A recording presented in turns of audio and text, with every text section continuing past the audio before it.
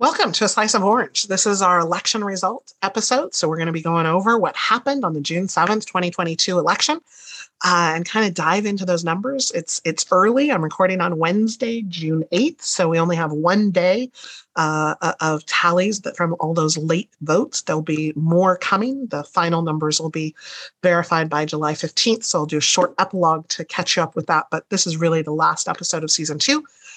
We're going to talk about what happened, and then we're going to take a break for the summer, and we'll come back ready to go for the November election. So let's get started. Let's find out what happened.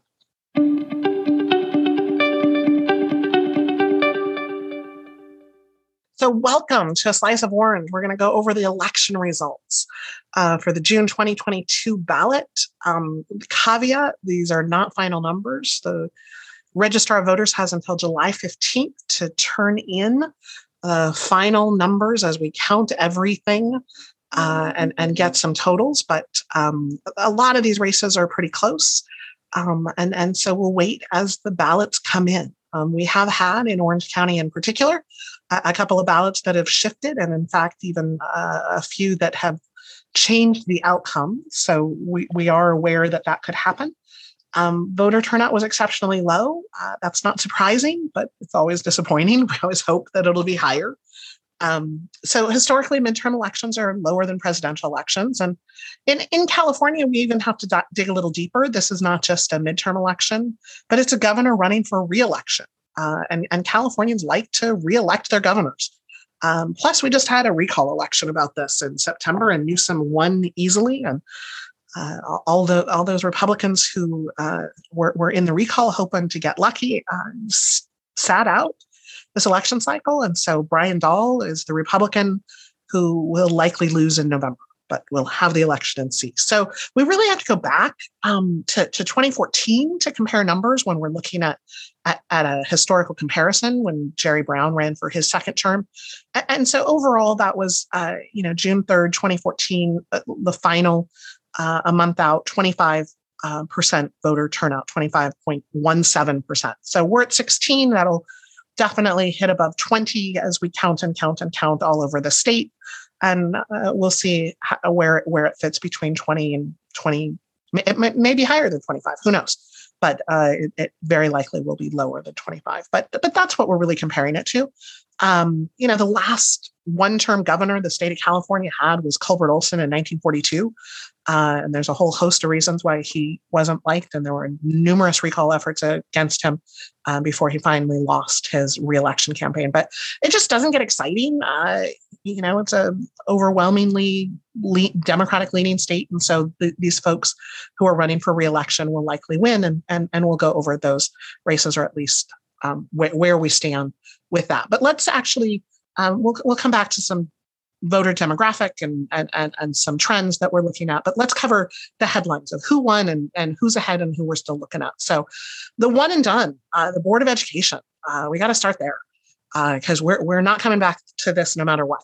Somebody's going to win and somebody's going to lose and somebody's going to have the job. So Superintendent of Orange County Schools, Alma Harris, is in the lead. As late votes seem to be breaking for Republicans, that lead could evaporate. We'll have to check back, but he looks to be in a pretty healthy spot. And so we'll have to come back and see how that all works out. But we will certainly see how that goes. But he, was at 60%. On election night, day 2, it's 54%. We'll see if that erodes any further. But the late votes are definitely breaking to Republicans. That's not surprising. We saw that as well in the September recall election, where the recall lost on election night by 58%. And by the time the last vote was counted, that margin was down to just 51%. So we'll see how that all shakes out. But voter turnout is much lower in this election than it was in the 62+% voter turnout of the recall election. It was really simply voted whether or not you wanted to recall, and then you picked a replacement ballot, and so had very high voter turnout. Simple, very efficient ballot.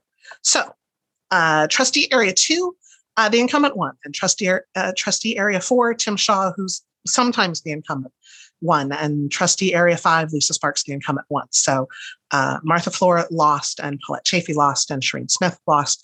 All of the incumbents won, and so they will hold those spots. Again, late votes could change that, but they're pretty decisive victories. It's 57%.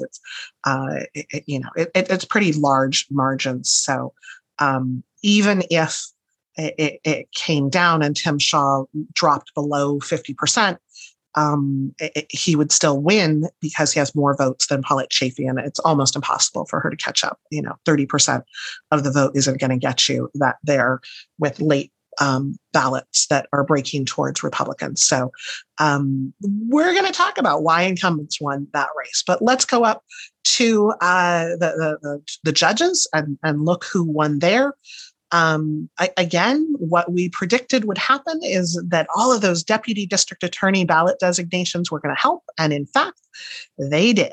So every single seat, and there were 8 of them that had a deputy district attorney of Orange County on the ballot, won. So Claudia Alvarez won, and Christopher Duff won. Sean Nelson, Aaron Beltran-Rowe, Brahim Bataille, Eric Scarborough, Steve McGreevy, and Israel Klostro all won. And so that's what we predicted would happen without lots of information and without a lot of people doing some investigation and a few simple media searches.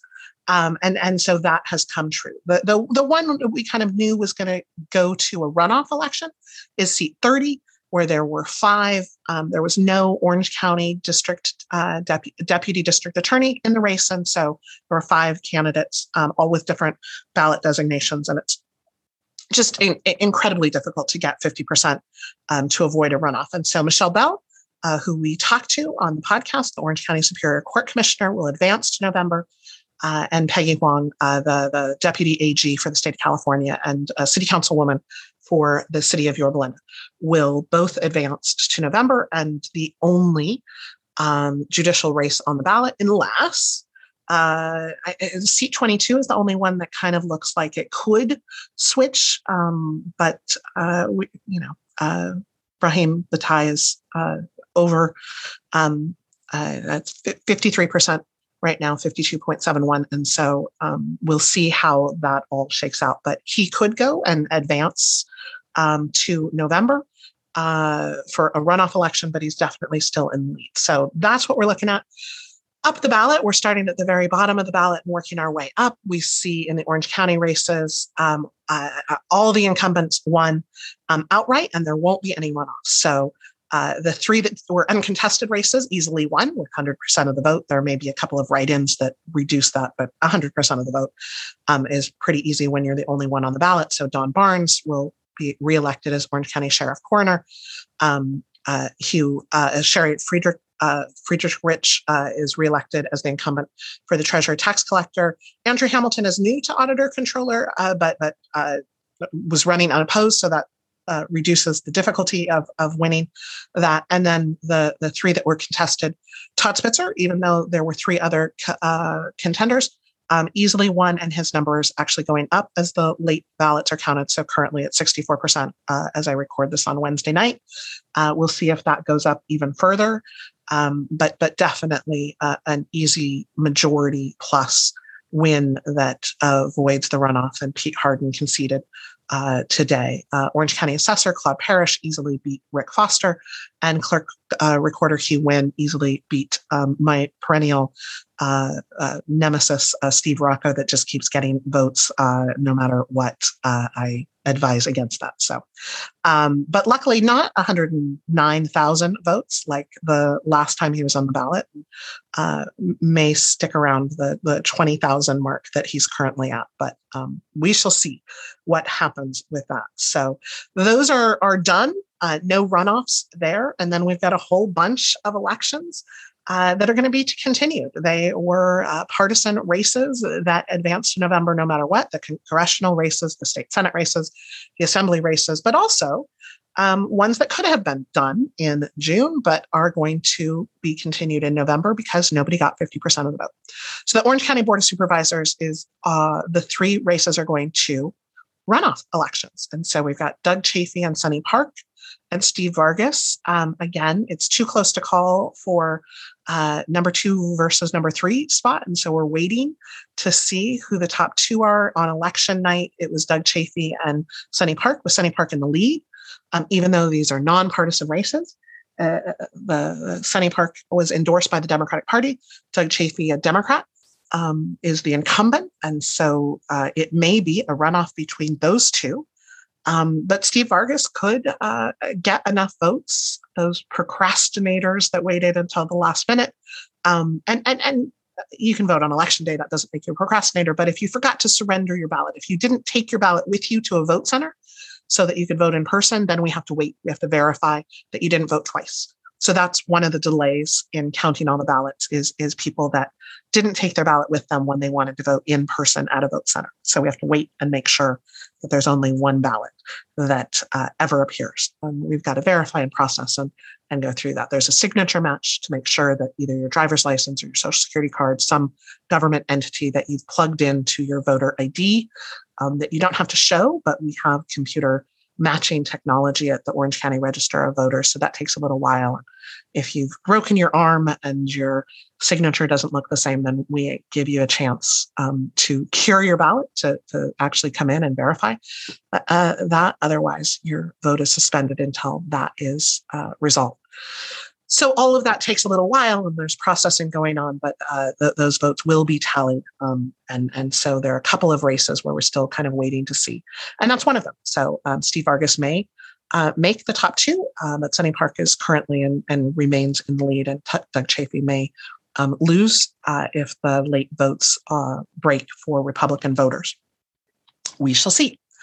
That kind of has a domino effect for Brea City Council because Steve Vargas is up for re-election to that seat, and we're expecting him to run if he is on the ballot for the runoff for the supervisor. Clearly, he won't be filing paperwork to be a city councilman for Brea, so that may open up a spot.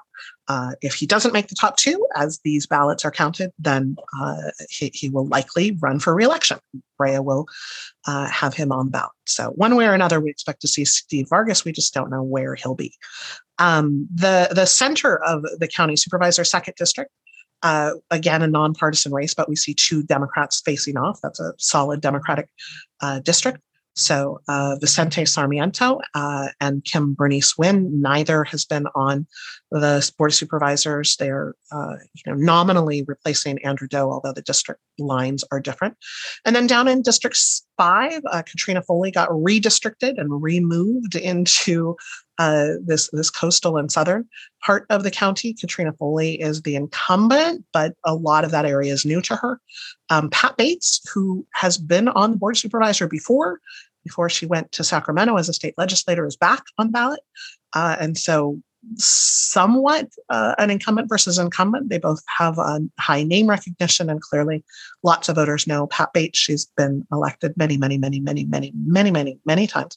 And so she is back on the ballot, and that will be a hotly contested race. All 3 of these are going to be hotly contested races with lots of money and lots of effort and lots of partisan involvement on the Republican and Democratic side, trying to get their candidates elected to that. So the top 2 for Congress and for state Senate and state assembly are emerging, and most are pretty clear.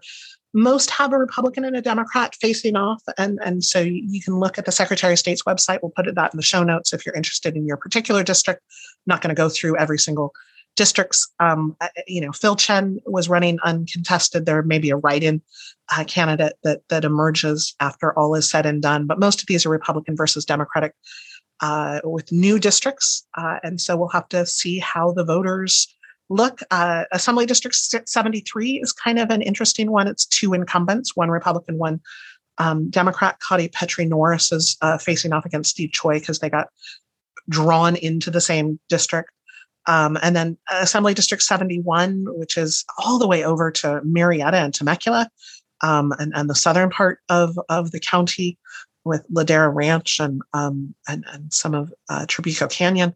That Assembly District 71 leans very Republican. And so there are 2 Republicans facing off there. So definitely a Republican will win. and the rest will have to wait to November to see. So the Senate, same thing. We're sort of emerging with Republican and Democratic challengers in each of those. And so you can look at the Secretary of State to see who's in your district. Congressional races, the same thing. We're waiting for number 2 and number 3 are fighting it out to who the Republican who will face off against incumbent Lou Correa for congressional district 46 to see who will challenge him. But it's a fairly safe Democratic seat, and he's an incumbent with a lot of name recognition, so he'll probably easily win. But Young Kim is going to face off against Democrat Asif Mahmood, and down south in San Diego district, Mike Levin is going to face Brian Marriott. Congressional District 47, Katie Porter in that new district against Scott Baugh, the Republican that emerged there among many Republicans trying to face off against Katie Porter, and Michelle Steele versus Jay Chen. So that's kind of those districts. But again, you can look it up on the Secretary of State's website. Same thing for the California. Most of the Democrats easily won, and we're waiting for late ballots to break to decide between number 2, number 3, and sometimes number 4. Those 3 next the categories are kind of bunched together, with a lot of people coming up with possibly the magic number to get into the number 2 slot, with most of these races pretty easily going to the Democrat because of voter registration. So, Brian Dahle is going to run against Gavin Newsom in his incumbent, and then everybody else is running as an incumbent, even if they were appointed and they're still in the job. They're going to be running for that seat. The controller was open because Betty Yee again was termed out of office. So the Democrat who emerged from the primary is Malia Cohen. And Lan Hee Chen, the Republican, who got a lot of endorsements from pretty moderate folks saying that he would be a good choice to run there. So we shall see. The only possible Democrat versus Democrat race statewide, not statewide district, but the Board of Equalization, which serves in Sacramento. Mike Schaefer represents Southern California in that district, and David Dodson may be coming up number 2 in that race if he emerges after all the votes are counted. But it also could be the Republican, Dennis Bilodeau, who is pretty close. They're bunched together. So those are the outcome of the elections, the winners and the losers of the elections, the advancement to November. But let's talk about voter turnout. So on election night, it was 16%. We shall see what it ends up when we count every ballot, when they're all verified, and some counties are efficient and some counties drag their feet. But we don't want to compare it just to a gubernatorial race. Lots of times we say, okay, here are the presidential races and here are the gubernatorial or midterm elections, and that's not good enough. That's not actually comparing the same kind of sample size. So what we want to do is actually go back into when was the last time a governor was running for re-election, and that's 2014. And so we're not going to compare voter turnout overall to 2018 when Gavin Newsom was fighting it out in the primary with John Chung and the others that were on the Democratic side trying to win that eventual spot, which drove up a lot of voter turnout as the Democrats were trying to get lots of voters out to the ballots. We got to go back to 2014 when it was Jerry Brown sitting in the incumbent seat running for re-election. And that voter turnout overall was relatively low. It was 25%. Whether or not our voter turnout is going to reach 25, I don't know, but it's certainly going to be more than 16. Does it break 25%? I don't know, but I predict that it'll be, somewhere between 20 and 30%. Where that lands is beyond my prediction powers, but we'll see how it compares to that election, that re-election of a Democratic governor in that race. Voter turnout, that's kind of interesting. And I'll put a link in the show notes for the PDI data, Paul Mitchell's data, which kind of we obsessively, look at every single morning to see as the month goes on to who's returning the ballots and who doesn't. And that helps inform the political parties who are doing get out the vote efforts, how to knock on doors and who to call and who to bug and who to incessantly remind that you got to return your ballots and you have to vote. And we see that worked. We saw that voter turnout among Democrats and Republicans is fundamentally higher than NPP and independents. So if you belong to the Green Party or are NPP voter, which a third of the voters in California are, then you maybe weren't bugged. Maybe nobody, no mechanism, no party, nobody was calling you and reminding you to vote. And so voter turnout for those voters is relatively low, 15%. Democrats got their folks to the polls at 23% and Republicans got 24%. So there was a lot of work in that get out the vote effort. So if you were one of those people on the ground, if you were calling, if you were texting, if you were reminding people, if you were knocking on doors, well done you. You got people to the polls and that has an impact. Even though Orange County has a larger number of all these numbers are Orange County, by the way. Even though Orange County has more Democrats than anybody else, is relatively equal turnout. 40% of the electorate were Democrat and 39% were Republican, and then the rest, the smaller number, is NPP or independent. So that those get out the vote efforts worked to do that. When it comes to age, there's really distinct differences. And even though the biggest age group of registered voters, not eligible voters, but registered voters in the state of California and Orange County are 18 to 34-year-olds. More people fall into that group than 35 to 49, more than 50 to 64, and more than 65 plus. So the largest demographic group is 18 to 34. Now, the second largest group is 50 to 64. Only 2,000 folks divide those, but still huge differences in voter turnout. And that's what we really need to take away of what do we need to talk about? What do we really need public discourse to be? We got to look at turnout and voter engagement, voter education, voter motivation, and how do we get the people who aren't coming out to the polls to come out to the polls? Because we know in California, there's no voter suppression. We're the opposite of voter suppression. We want a ballot in every hand. We want to make it as easy as possible to vote, and we have done that. And if you come up with a way that there's somehow a barrier, California will clear the way.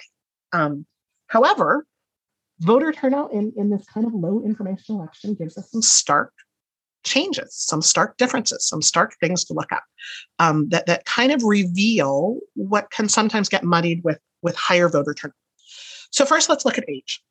In Orange County and California, 49% of all voters were over the age of 65.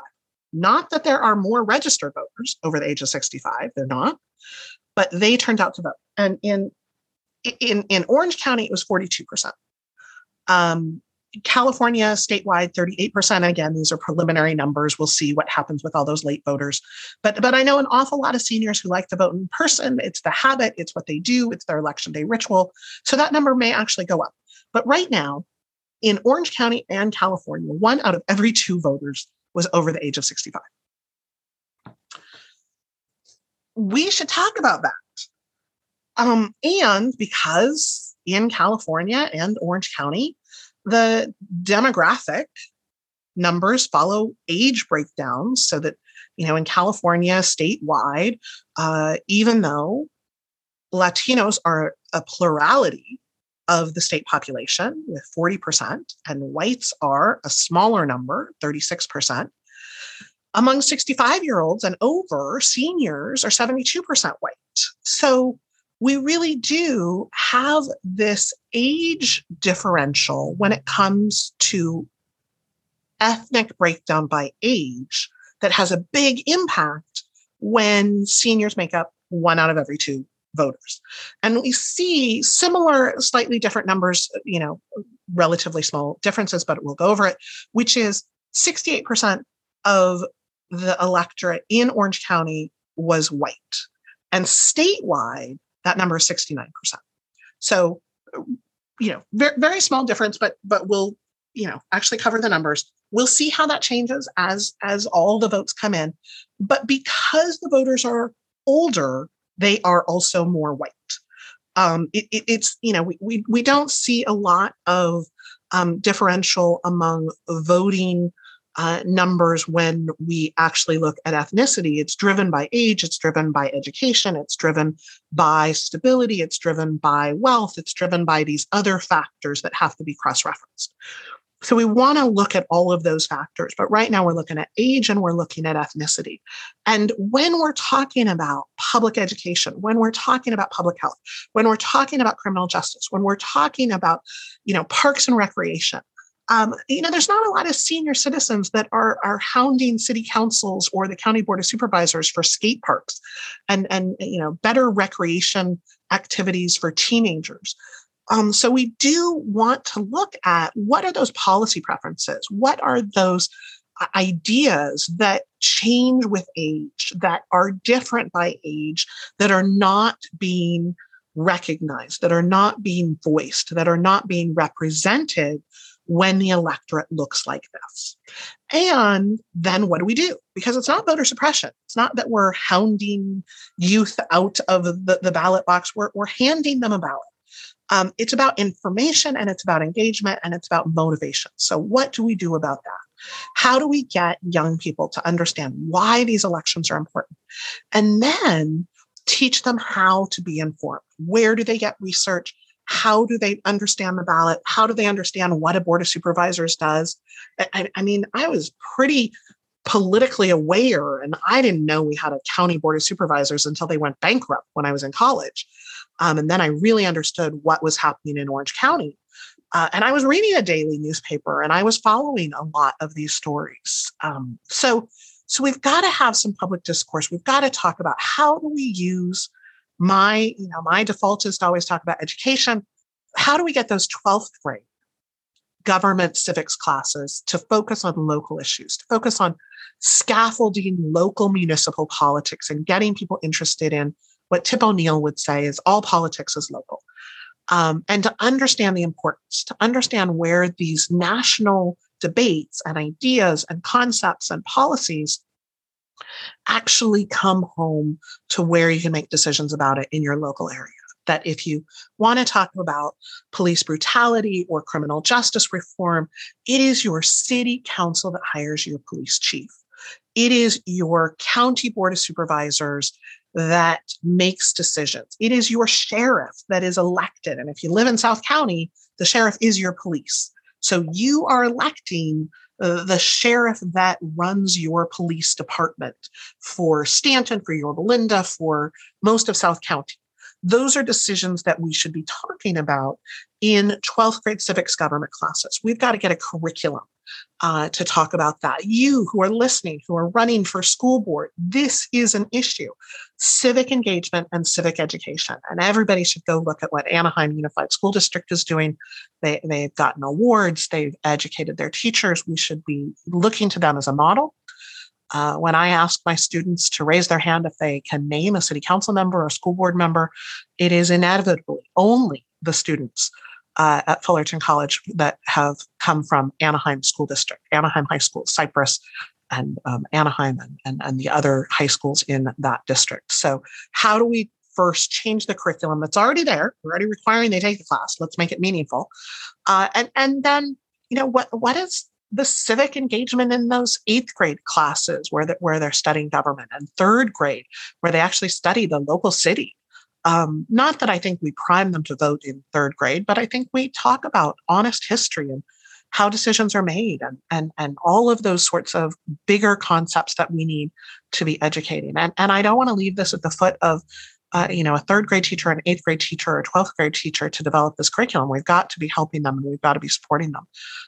But if you're somebody who's a listener who has an idea about how we can start to really inform civic engagement on a local level, I think that is only part of the solution of changing those voter turnout so that it's not 1 out of every 2 voters is over the age of 65.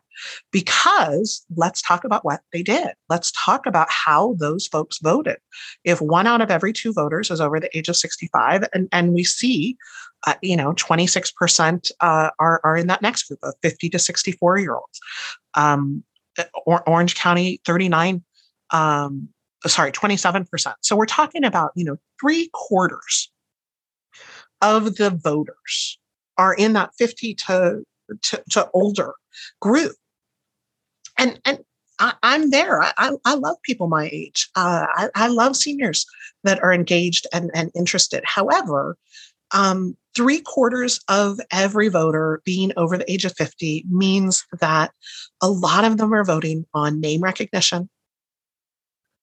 A lot of them are voting on ballot designation. A lot of them didn't do their homework. They showed up for a test they thought that they didn't need to study for it. And we see that in the results. We see that in every single judicial candidate that had the ballot designation of Deputy District Attorney of Orange County winning. We see that in Shawn Nelson winning overwhelmingly because of name recognition. He was on the Board of Supervisors. Now, that doesn't mean nobody should be voting for Shawn Nelson, but I think a lot of people who do a Google search and look at the media archives for some of the headlines of why they know that name might not want to actually support that candidate. And, the same with Steve Rocco. Like, who are the 20,000 people who are voting for Steve Rocco? Let's dig a little deeper into why you think you know that name. And it's just because of familiarity. Todd Spitzer, absolutely. I'm not contesting that many, many people wanted to vote for Todd Spitzer because he has been the kind of district attorney that they wanted and that they voted for 4 years ago to replace Tony Rackauckas. That is not in dispute at all. Todd Spitzer is a masterful campaigner. He understands Orange County, but he's also been on the ballot of Orange County since 1992. So a lot of those voters, 50 and over, are voting on name recognition. A lot of those voters are familiar with Todd Spitzer. And I don't think that this election can be interpreted as a referendum on the last 4 years of Todd Spitzer as district attorney. I think most people aren't paying attention. I think most people aren't following. I think most people aren't reading a local newspaper. Subscription rates for the Orange County Register and the Los Angeles Times and the Voice of OC are low compared to, 30 or 40 years ago when some of these voters started paying attention to some of these candidates. So I think we need to really also not just say, how do we get young people to vote? How do we convince young people to vote? But also, how do we get the voters who are in the habit and well-trained to vote? Yay, good, I'm happy, to be better voters, to be more informed voters. And how do we make sure that we have that kind of information? And so those are the two big things I want us as a community, us as community leaders to really start thinking about is how do we engage young people and teach them how to be involved and motivated to vote in local elections, but also how do we get seniors, well-trained, loyal voters, high propensity voters that vote in every election to be better informed and better engaged as well. So that's our June election. Again, we'll see what happens as the final votes come in.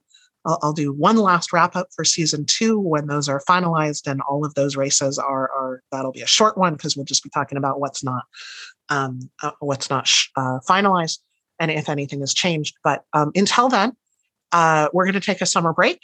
My editing team is off for the summer, and so I'll be back with season 3 where we dive into the November ballot. We talk to all of those city council candidates and school board candidates that are going to be running for November. Those are all one and done. So we got to pay attention. We have to be informed. It's hard to get information for those local races. A lot of them are districted. So you may not see school board races. You may not see city council races if you live in an area where it's an off year and you're not going to be voting until 2024. So we're going to go over all of that when we start back up with season 3 in the fall. So enjoy. Thanks for listening.